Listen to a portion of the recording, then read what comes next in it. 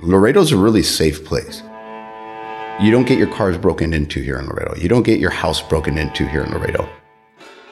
Laredo's a very safe community. There's a high presence of law enforcement. Criminals know that.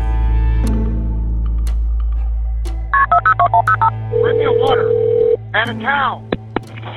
Webb County 911. Hey, I'm on Highway 255, and I've got a female in the grass laying, and I don't know if she's unconscious, but there is blood all over the grass, okay? It could have been a border crosser, which is a very common occurrence in that part of the county. But as a patrolman looked further into it, we knew that we weren't dealing with that.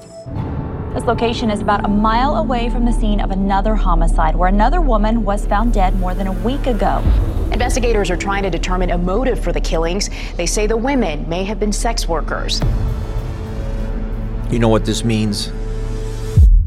We may have a serial killer on our hands. Hey, this shit is serious, bro.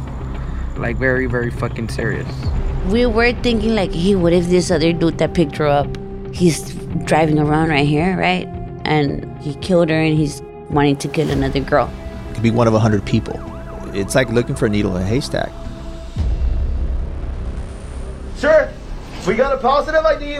This truck right here is matching with the murders that's been happening within the past 2 weeks. Turn around, please. Turn around. Oh, hey, hey, hey, hey, hey!